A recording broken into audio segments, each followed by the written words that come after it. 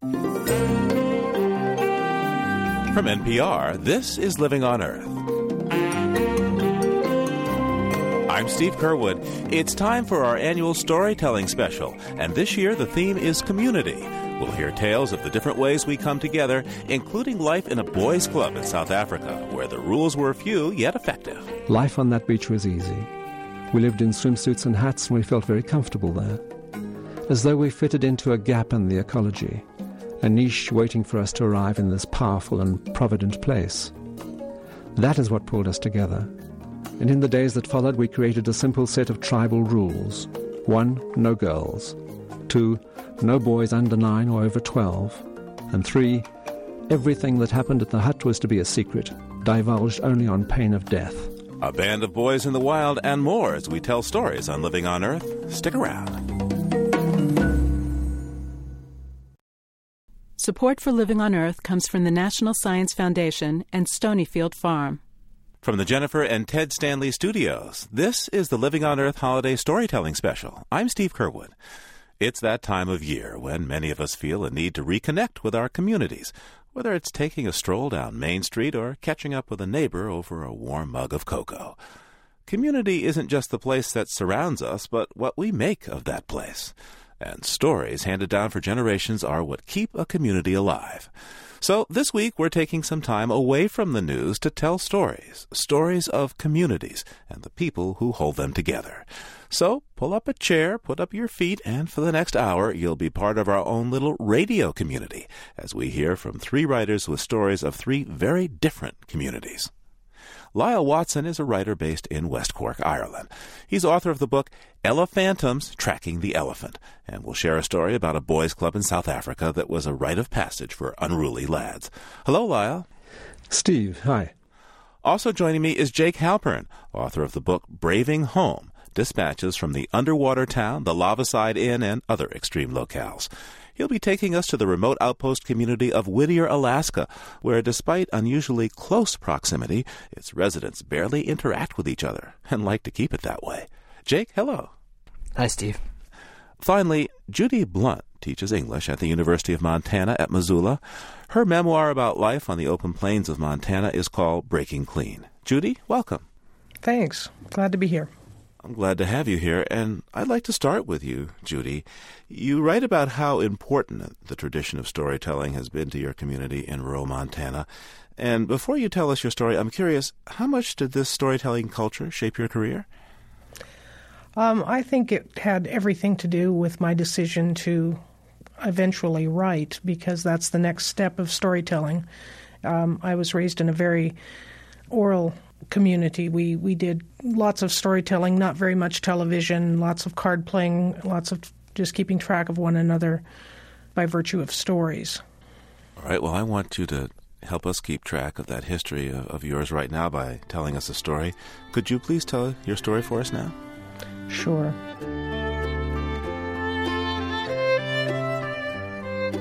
Where I grew up, no daily paper shifted our view of the world, and television didn't intrude until the mid-'60s. Radio broadcasts from Havre, Montana bounced off the Little Rockies and gave all we desired of the outside: market reports, weather forecasts, and a little Patsy Cline. When the roads were decent, come Saturday we had mail. Dry summer days, I climbed the windbreak afternoon to watch for a mare's tail of dust snaking south along the county road, a gray stream that hung for miles on a quiet day, and at the last possible second exploded and rose like a mushroom as the mailman slid to a stop. Ours was one of 20-some families scattered like islands on 100 square miles of prairie. Farm and ranch folks loosely connected by cranked telephones and narrow ribbons of Gumbo Road. Most of the neighbors I knew were sons and daughters of farmers, second-generation distilled from turn-of-the-century homesteaders who stuck it out. They say only 1 in 10 made the first decade.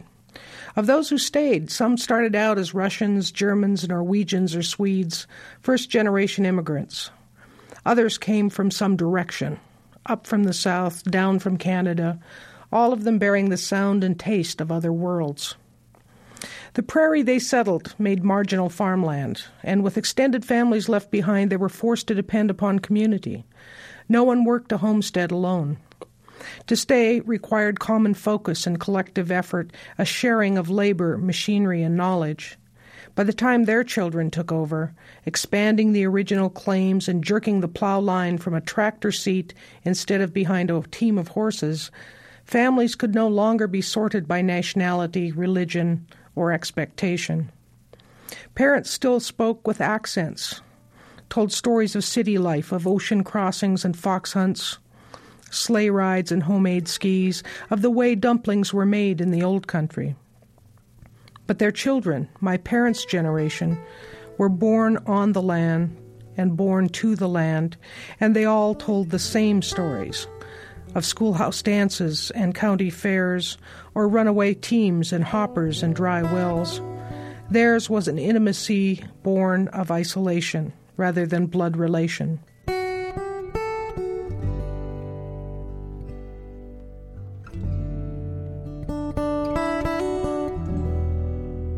Word from the outside, whether it arrived in a mail sack or a news report, seldom overshadowed the facts of our lives.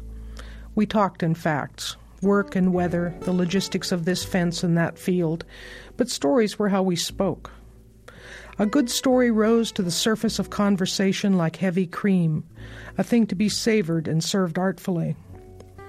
Stored in dry wit, wrapped in dark humor, tied together with strings of anecdotes, these stories told the chronology of a family, the history of a piece of land, the hardships of a certain year or span of years, a series of events that led without pause to the present.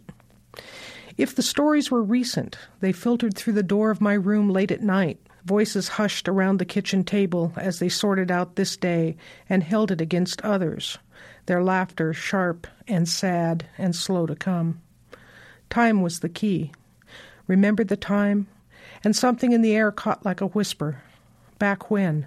Back before a summer too fresh and real to talk about. A year's work stripped in a 20-minute hailstorm. A man's right hand mangled in the belts of a combine, first day of harvest. An only son buried alive in a grain bin, suffocated in a red avalanche of wheat. Only time softened these facts into stories.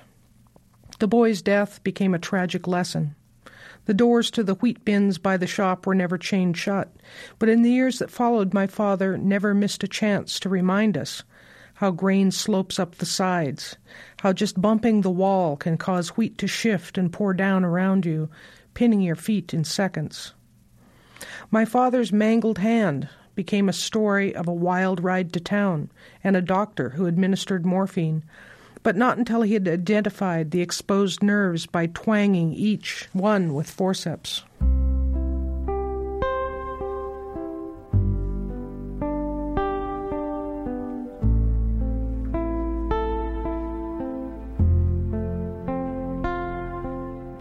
Stories are the lessons of a year or a decade or a life broken into chunks you can swallow.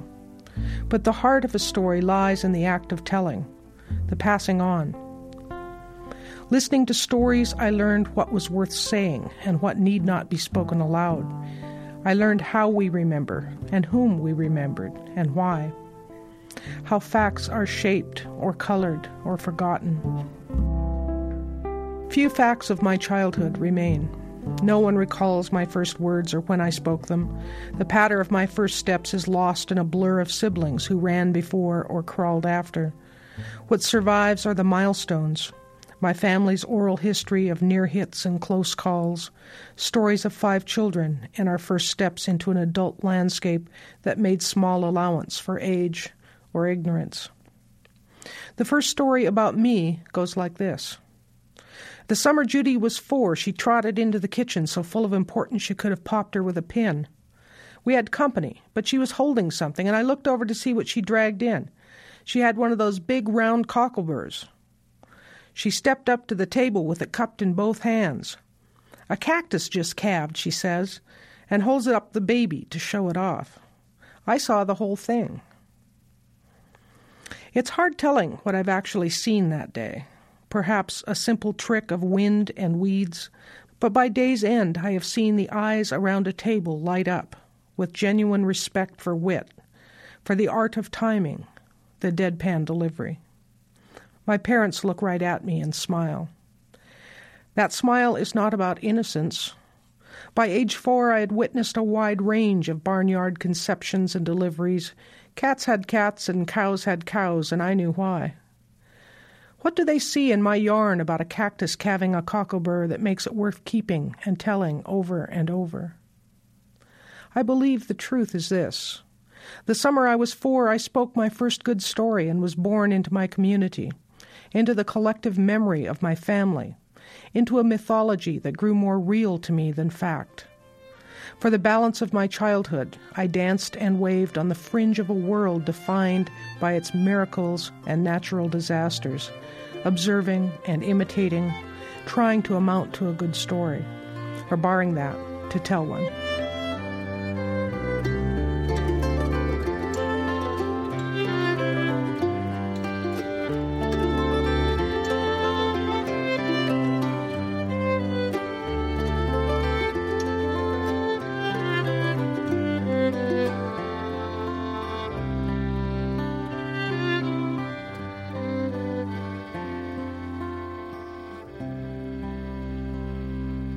Well, we see where you started in the image business, Judy, huh? That's what stories are all about. So I gather you moved away when you went off to the university, but your parents are still on the original ranch there. Yeah, I married into that community, actually. I was there until I was 33 years old, and my children went to the same one-room country school I did for a few years before I left. Huh. Now, has the close-knit nature of this community changed since you moved away? The area itself, of course, it's taken almost 100 years to undo the Homestead Act, and the land is reclaiming its boundaries a little more each year. It's very marginal land, and so at this point it's depopulated. Fewer than about a third or to a half of the number of people who lived there when I was growing up remain, and they tend to be older. It's a land in transition. Well, we're here listening to your story, Jake and Lyle and I. And Jake, when you travel around for the stories of the communities that you've been into, does this fit into the pattern that you see? Or? Yeah, I think it does. I mean, in my book, I visit some very kind of hard-living places, an erupting volcano, a floodplain, a fire corridor.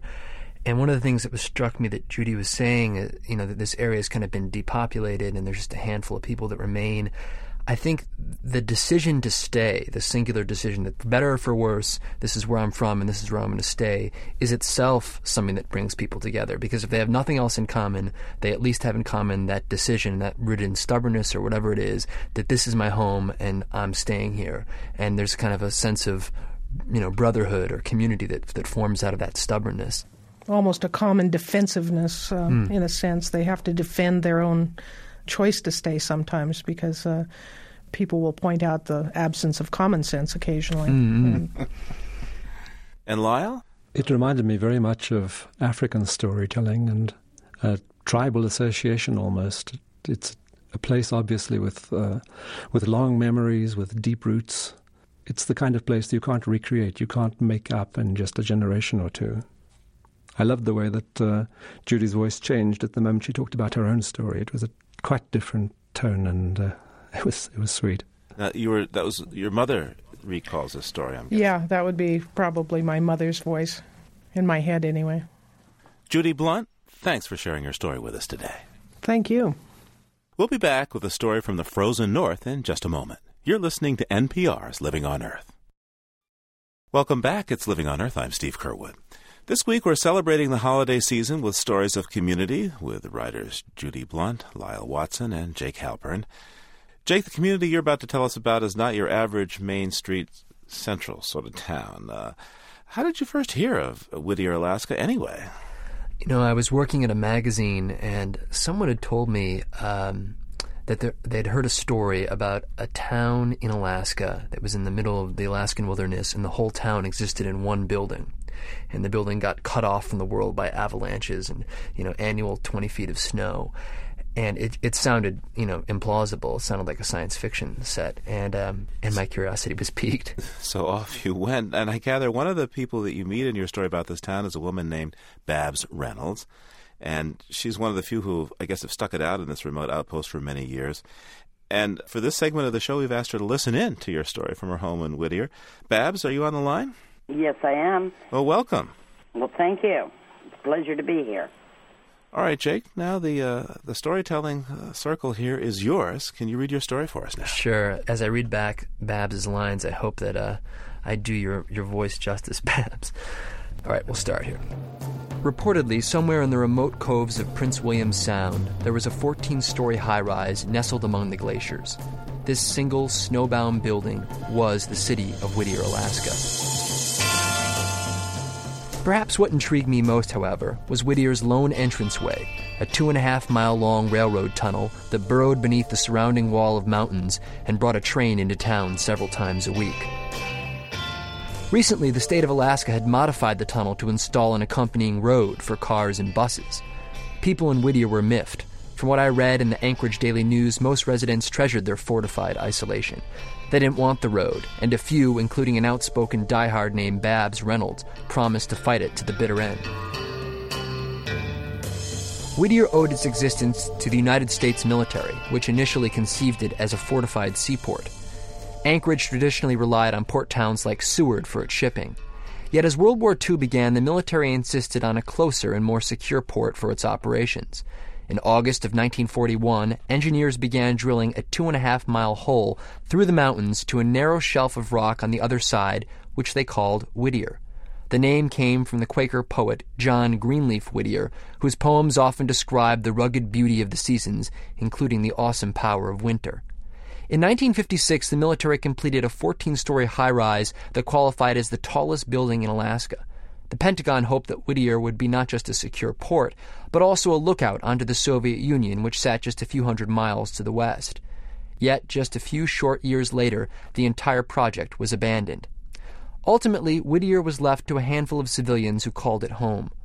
According to the 2000 census, precisely 182 people now lived in the city of Whittier, and I wanted to know more about them. Naturally, I was curious about Whittier's avalanches and its harsh, wintry environs, but this was just part of it. Whittier promised to offer something new, not just a story of man versus the great outdoors, but also of man versus the great indoors.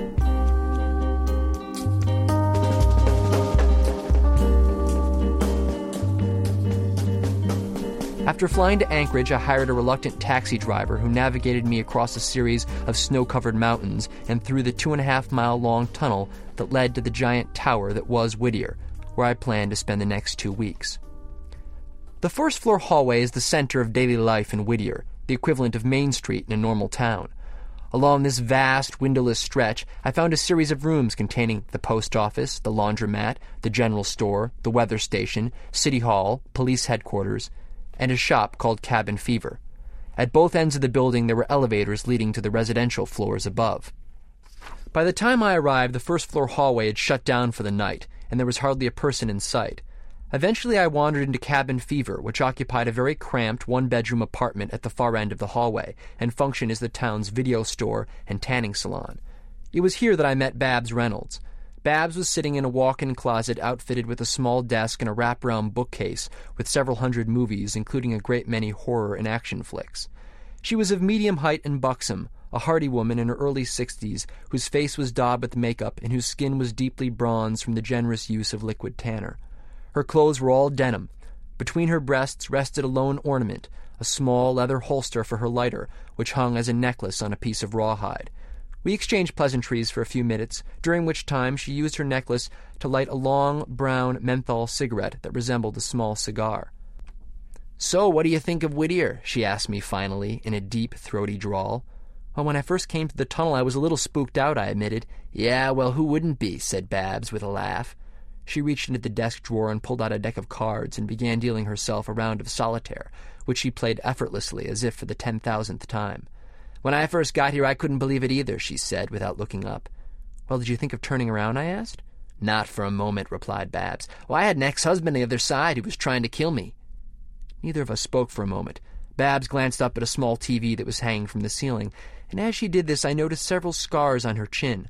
Before she came to Whittier, her ex-husband used to beat her, and on one occasion he broke her jaw, and the scars marked the places where a doctor had drilled several magnesium bolts into her mandible and connected them to a fiberglass brace.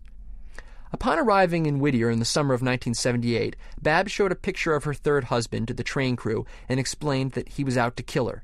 Back then, the train was the only way into Whittier, and the train crew controlled who got in and who got out, said Babs. So I told them my situation, and they told me not to worry. In the coming years, the crew made good on its promise, never once letting Babs' husband aboard an incoming train. I chatted with Babs until closing time, and as she locked up Cabin Fever for the night, I asked if I could help out with her newspaper route the following day. Sure, that'd be nice, said Babs. Be downstairs at 9 o'clock tomorrow and we'll head over to the tunnel to pick up the papers. And if you're lucky, I'll make you breakfast afterwards. From Cabin Fever, I headed upstairs to the local B&B where I'd made reservations, quite unnecessarily as it turns out, for I was the only guest. I rode the elevator to the 9th floor where I met Kathy Elliott, a timid, white-haired woman who helped run the B&B. How's the weather outside? She asked. Oh, cold, I told her. Oh, I'm sure it is, said Kathy, who went on to explain that she hadn't left the high-rise in weeks. I like going outside, but it drains you, said Kathy. When you come back indoors to a man-made situation, you have to acclimate. I guess it's something like what the astronauts go through. So you just stay inside for weeks at a time, I asked. Oh, I've stayed inside for months at a time, explained Kathy. In the wintertime, I hibernate like an old bear. I took my key and proceeded to the 14th floor where the B&B was located. The elevator doors opened onto the building's many long linoleum corridors.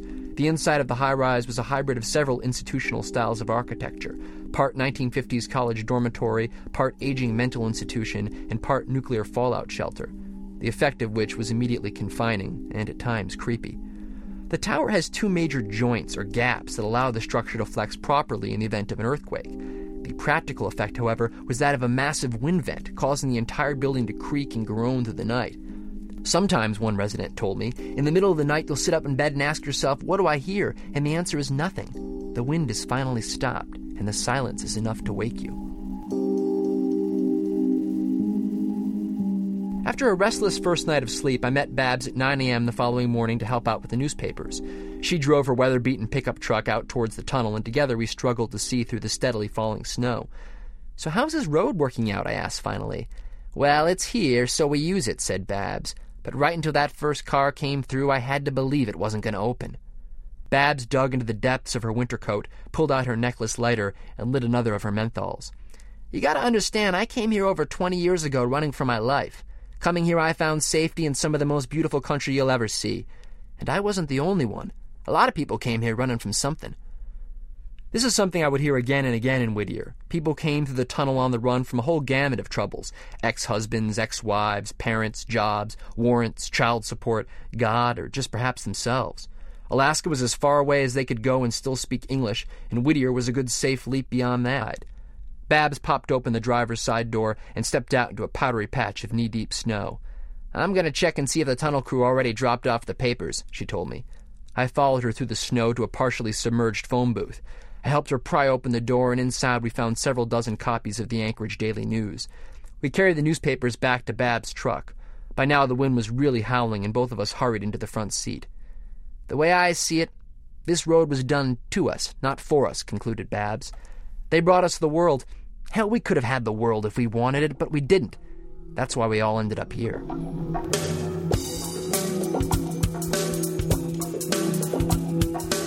Two other reasons for Babs not to go anywhere were her younger sisters, Brenda and Carolyn, both of whom had followed her to Whittier. Carolyn Ray Cassibier, the middle sister, was a lifelong wanderer who rarely stayed anywhere for more than a year at a time. She had moved to Whittier 5 different times and was currently living in an apartment on the 10th floor of the high-rise, which was furnished with a few Spartan items, including a wooden box with an open plane ticket in it. Brenda Tolman, the younger sister, arrived in 1982 and had been in Whittier ever since. Brenda was a professional artist. She had a studio on the first floor of the high-rise, but she lived next door to Babs in the Whittier Manor, a small, snow-entrenched bungalow next to the tower. Despite the fact that Brenda and Babs lived next door to one another and relied on each other to do everything from running the weather station to lassoing runaway reindeer, Babs told me that they once went for 2 years without talking. Well, we used to pass in the hallway or ride up the same elevator without even looking up, she explained. It was like we didn't exist for one another. In addition to being somewhat standoffish, the two were highly competitive, not just for my attention, but for the attention of the entire town, it seemed. Carolyn, the middle sister, explained this best. My sisters are like celebrities around here, she told me when I visited her on the 11th floor apartment. I mean, sometimes you think they'd stop world hunger or something, she added with a laugh. How much longer are you going to be in Whittier, I asked. I have absolutely no idea, she told me. Everything here is so simple and secure, and when I left in the past, I've thought, what have I done? Suddenly I had to start carrying a wallet again. I had to worry about rent, utilities, job, everything. For me, that's the real world. I need that. But what do I know? Maybe this is really paradise, and I'm just too much of a damn fool to see it.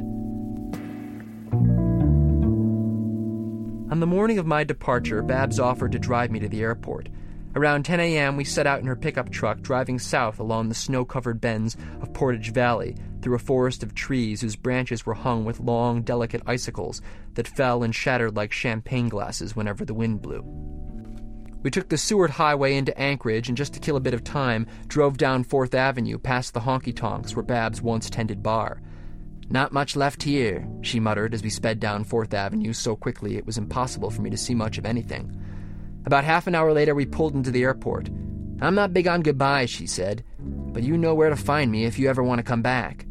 Babs slammed on the brakes, stopping just long enough for me to plant both feet on the curb, and then she was gone.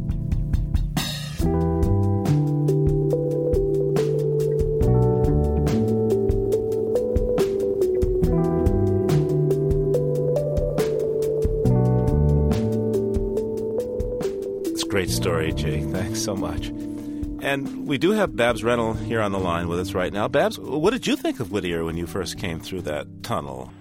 The first time I came through the tunnel, I was running for my life.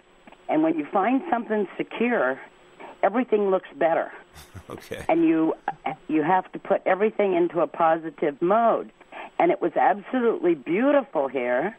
And I was free to go out and walk around on the street or do anything I wanted to. And so my first thought coming into town was, wow, this has got to be the greatest place in the world.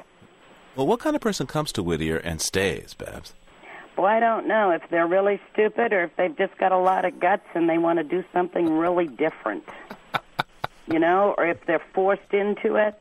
I was pretty much forced into it and made the best of a bad situation. Obviously, I'd lived in Anchorage for quite a while. I knew lots of people on that side. I had quite a social life over there, having been in the bar business and stuff.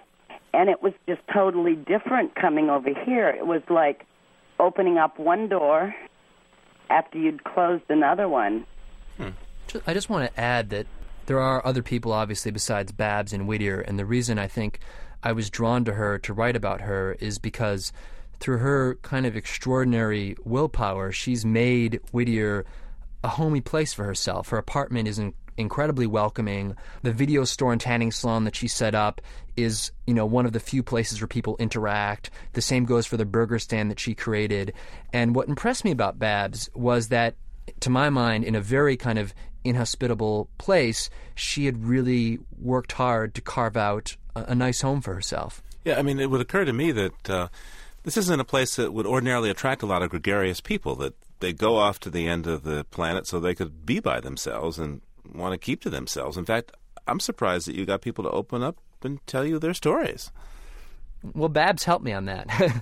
She really did. I mean, I think after I befriended Babs, I think people's suspicion of me kind of, I was the guy helping Babs out with the newspapers or whatnot, and she really kind of gave me a stepping stone into the community, which is... Yeah, plus nobody ever stays at my house, and I let him camp here, and that, I guess everybody figured, well, if I would let him stay in my house, he must be all right. Oh, you got the tongues a wagging there, huh? Jake, I want to get our other storytellers to comment here in just a moment, but I have to say, there's one description you have of the city which really just grabbed me, and it's this quote, that it's not just a story of man versus the great outdoors, but also of man versus the great indoors. Yeah, I mean, that's the thing that you're struck by in Whittier, is that the people that make it are people that essentially don't freak out at being inside and kind of contained. And a lot of people are not as strong as Babs. I mean, it's kind of a well-known phenomenon of people just cracking and kind of the claustrophobia doing them in. And so, the irony of this is, Alaska's, the last frontier, but in this town, to survive, you have to be able to make it indoors. Judy, now you grew up in a small town, in a town that's getting smaller and smaller. What similarities do you see between rural Montana and the high-rise community of Whittier, Alaska? I thought it was interesting, the similarity between when they started to put gravel on the road to my community south of Malta, Montana. And there was a lot of resistance to that because it suddenly struck everyone after they'd argued for a long time to get new roads in there so that they could get out, that those roads went two ways.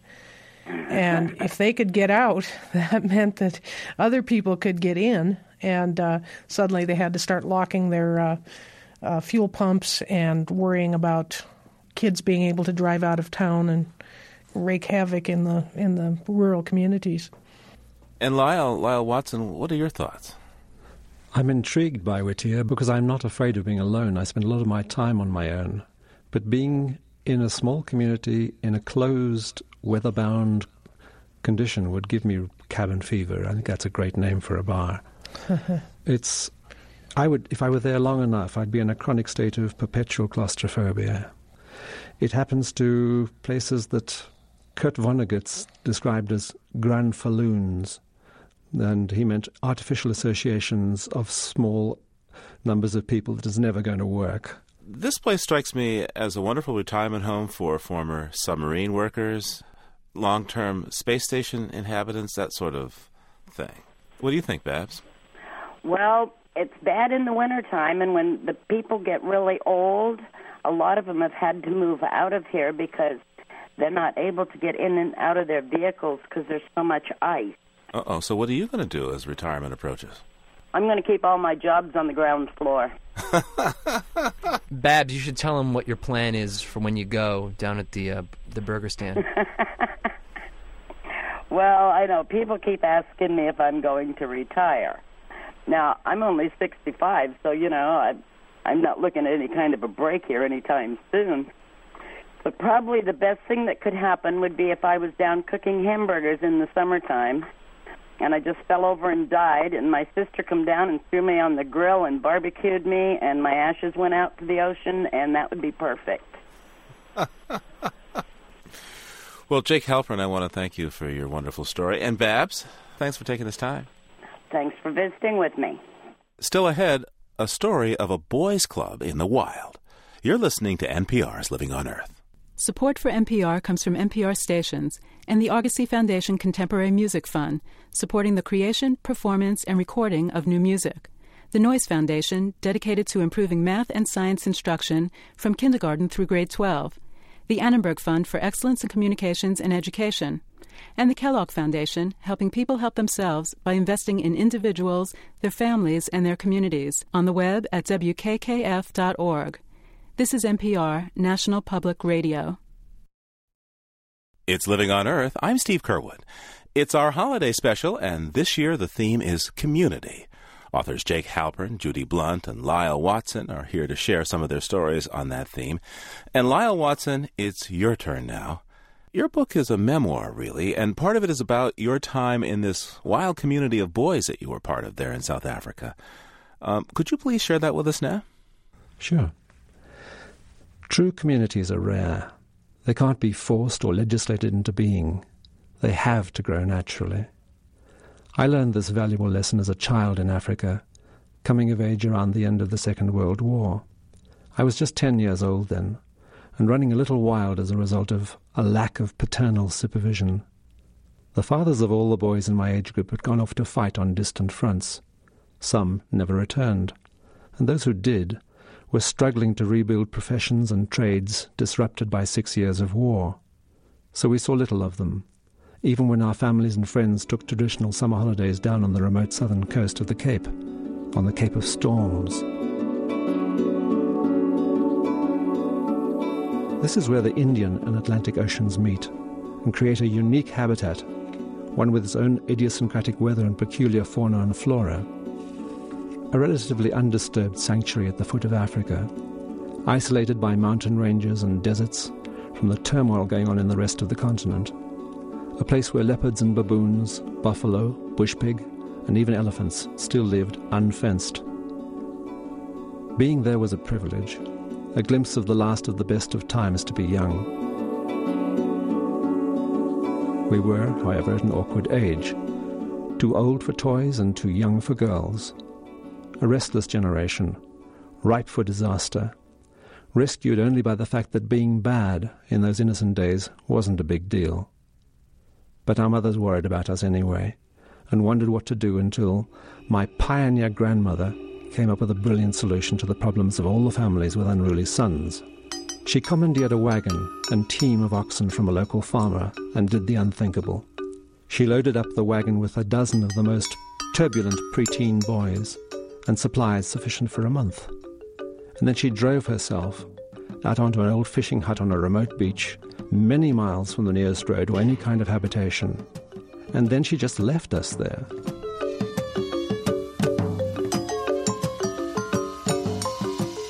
We'd heard many things about this ramshackle hideaway. It featured very largely in the stories told by our grandfathers, who had gathered there whenever they could to enjoy all-male weekends with good brandy and outrageous lies about all the fish they'd ever caught. And now it was ours. The hut was nothing more than a one-room driftwood shack in the dunes. Inside there was a wooden floor with gaps between the planks, wide enough to provide ventilation and to let beach sand trickle back through. That and a small collection of battered pots and pans. We liked it right away. And when we had unpacked the supplies Omar had provided for us, we discovered that these consisted only of flour, sugar, soap, candles, matches, fishing gear, a few canvas water bags, and a bedroll and one change of clothes for each of us. The adventure began with a long swim at the far end of the Fnara beach, where breaking waves curled up around rocks covered to the high tide line with large black mussels. These proved later to be one of our mainstays, available in all weathers. But by sunset that night we had caught several large chalyoun, a fish that also feeds on the mussels, and we'd grilled them over slow-burning coals on the beach, not far from a seasonal spring of cool fresh water at the base of the cliffs. And that evening we dined and drank entirely off the land, and enjoyed a huge surge of pride in this newfound discovery of an ability to support ourselves. Foraging is heady stuff. It changed all of us in fundamental ways. We were very soon aware that what we were doing set us apart from all the other boys who were getting fed and driven about and told what to do. We were drawn together by the very act of breaking the bread which we ourselves had baked. The pride that brought was shared, and in just a matter of days we began to think of ourselves as some sort of tribe. When the Dutch landed at the Cape in 1652 to establish the first farming settlement there, they were met by a ragged group of people. These were small and tawny-coloured people with peppercorn curls of black hair. They wore loincloths, leather cloaks and leggings, and lived there right on the beach, collecting shellfish, crayfish, fur seals, and an occasional beached whale. The colonists called them strandlopers, or beach walkers, and judged from the huge midden mounds of shells that these people had lived in this way for a very long time. The Dutch were also very dismissive of such savages who scavenged for food and ate it raw and slept out on the sand. But we admired that ingenuity. We were very taken by what we knew of their lifestyle. Beach walking, we discovered, was an entirely reasonable and honourable profession. And because any half-decent tribe has to have members and a proper name, we voted unanimously to become the new strandlopers, and we vowed to meet every year for a month. So it was, and in the days that followed we created a simple set of tribal rules. 1, no girls. 2, no boys under 9 or over 12. And 3, everything that happened at the hut was to be a secret, divulged only on pain of death. We saw that first season out triumphantly. When Omar came back on the appointed day with her ox wagon, she said we looked different. It wasn't just a matter of a lack of grooming. All the families noticed the same thing. Even their most awkward offspring returned from the hut with a new maturity, a different bearing, and every single one of them refused to talk about the experience at all. Even the curiosity of younger brothers was turned aside with the same tight-lipped response: "You just wait until you turn 10. In retrospect, our decision to repeat the adventure every year was a vital one. It meant that a continuous culture was born, or at least reinvented. We never had to start from the beginning. We were all just Strandlopers and proud of it. A different tribe, democratic while it lasted, and happy to make things up as we went along. Our society was never large enough to splinter into factions, or small enough to come to blows, because our group size, by a happy accident, was very close to the optimal size for all such successful foragers throughout history. The distinctions that did emerge amongst us were all based on merit and ability. Petrus, for instance, was born to fish, and seemed always to know where and when to go and what kind of catch to expect.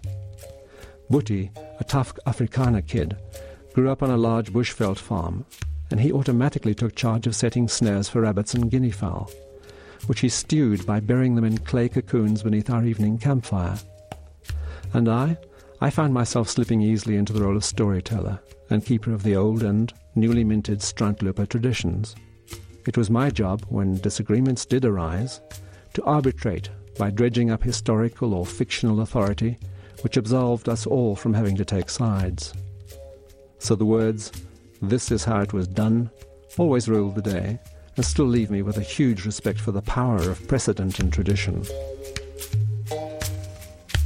Looking back, I'm amazed by how well it worked. Young boys are better known for rebellion than collaboration, but in hindsight, I'm also aware of several factors that did favour cohesion. Life on that beach was easy. There was always something to eat, something different almost every day. The climate was kind. We lived in swimsuits and hats, and we felt very comfortable there, as though we fitted into a gap in the ecology, a niche waiting for us to arrive in this powerful and provident place. That is what pulled us together. And now, half a century later, I'm delighted to learn that we were not the first to be touched by this magic. Recent archaeological discoveries on that same Cape Coast have now shown that others, perhaps even our own direct and distant relatives, lived there in much the same way almost 100,000 years ago. Foraging and fishing, hunting and gathering, finding food easily, they had time for other important things such as playing, dreaming, dancing, singing, all the activities necessary to grow big brains and to produce some of the world's first real art objects. They were safe on that sheltered Cape Coast. They waited there for the right moment to rejoin the march of human history, bursting out and spreading north, out of Africa, into Eurasia, as the first true communicants, Homo sapiens.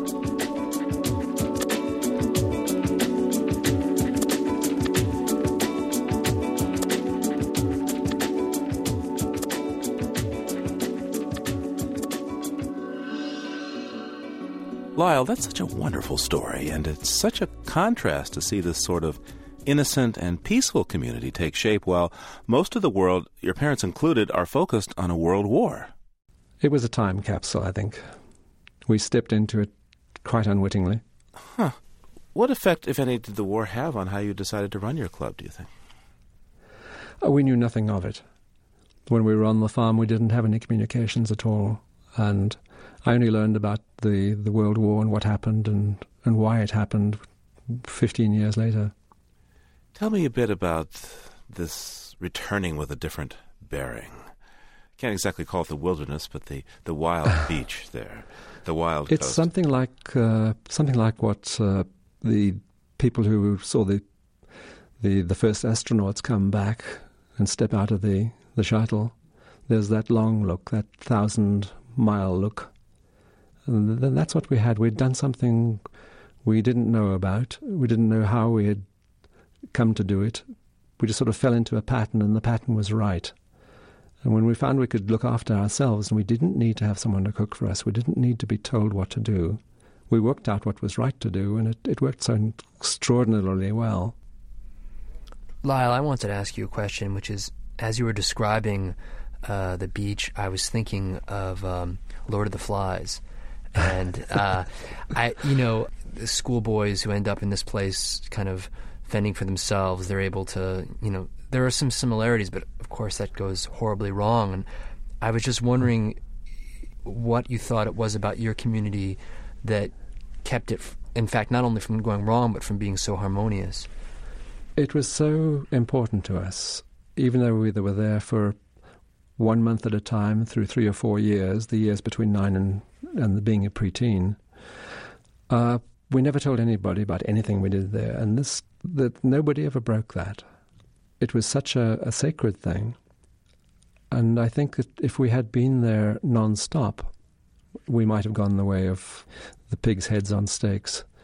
But that didn't happen to us. There were wild pigs in the woods, and we liked them because they showed us where water and where the fresh fruit was to be found. Judy? Well, I think it's... my father used to say that boys were like pups. You have to keep them busy or they'll get into trouble. And I try to imagine what might have happened to our community had all of the fathers been absent suddenly, and it would be devastating. Our mothers and, combined with the children might have kept the farms and ranches going, but it would have been not as sustainable. But we came up being a part of the very real business of living. The jobs that we had were not games. They were not chores. They were parts of the real business of ranching. And we stepped into those roles at a very young age. Right about the age that Lyle is talking about 10, we started what my father would call making a hand. And there's something about this maturity that develops when one begins to do what you know in your heart are important jobs, that these are meaningful occupations. It can grow you beyond your years as far as maturity goes. And I think probably some of those same lessons that the fathers weren't there to teach the boys were lessons that the boys taught one another in their forming of community. That's absolutely right. And I credit my grandmother with thinking about this, with inventing the idea. It was so outrageous, it couldn't happen now. Parents wouldn't allow a bunch of 10-year-olds to be sent off in the wilderness on their own. It's these dangerous times, or perceived to be dangerous times.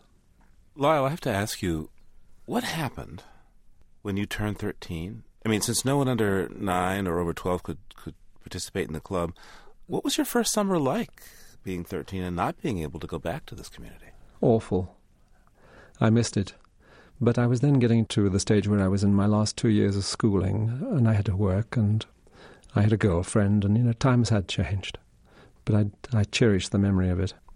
Lyle telling a story makes me think of another aspect of home, which is that, and community, that it's fleeting, that it sometimes vanishes with time, that we want to hold on to it and keep it close to us, but that sometimes that it's just gone. It reminds me actually the end of Remembrance of Things Past, where the main character is going back to Paris after he's been gone for a long time, and he says, "Alas, the streets are as fleeting as the years." And that's very poignant, but that just invoked that feeling for me. Writing about it brought a lot of it back to me, things I hadn't thought about for 40 years, and I enjoyed that experience. Well, I'd like to thank you all for sharing your stories with us today. Lyle Watson is author of Elephantums, Tracking the Elephant. Lyle, thank you very much. I enjoyed it enormously. Judy Blunt is author of her memoir of rural Montana called Breaking Clean. She also teaches at the University of Montana. Judy, it was a pleasure. Thanks. Thanks for having me. And Jake Halpern is author of Braving Home, Dispatches from the Underwater Town, the Lavaside Inn, and other extreme locales. Jake, thanks for being here. Thanks for having me, Steve.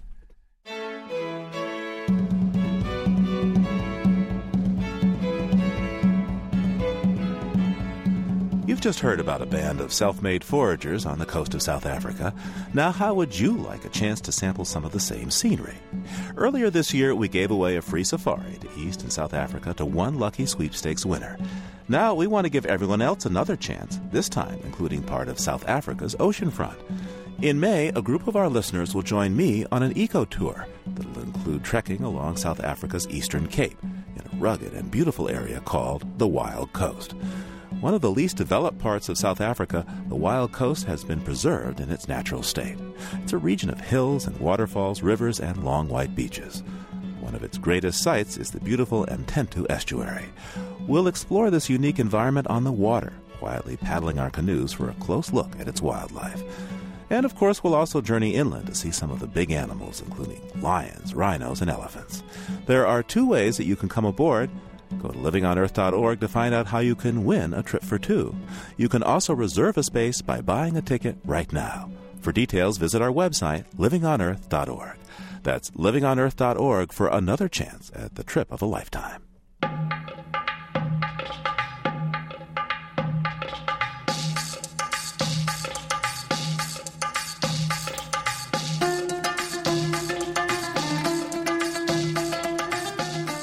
Our storytelling special was produced by Jennifer Chu, with help from Cynthia Graber and Andy Farnsworth. Special thanks to Michael Marsolik at KUFM, Montana Public Radio. Also thanks to Tristan Klum from KUNM in Albuquerque, New Mexico.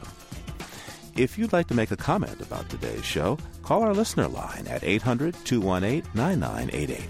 That's 800-218-9988. Or write to 20 Holland Street, Suite 408, Somerville, Massachusetts, 02144. And if you'd like more information about any of our storytellers or about the stories presented here, visit our webpage at livingonearth.org. That's www.livingonearth.org.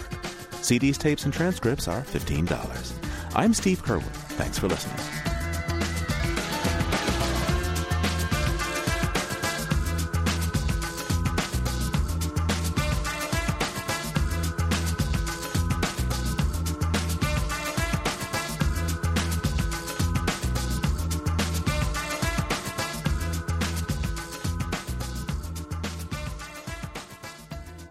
Funding for Living on Earth comes from the National Science Foundation, supporting coverage of emerging science, and Stonyfield Farm, organic yogurt, smoothies, and cultured soy.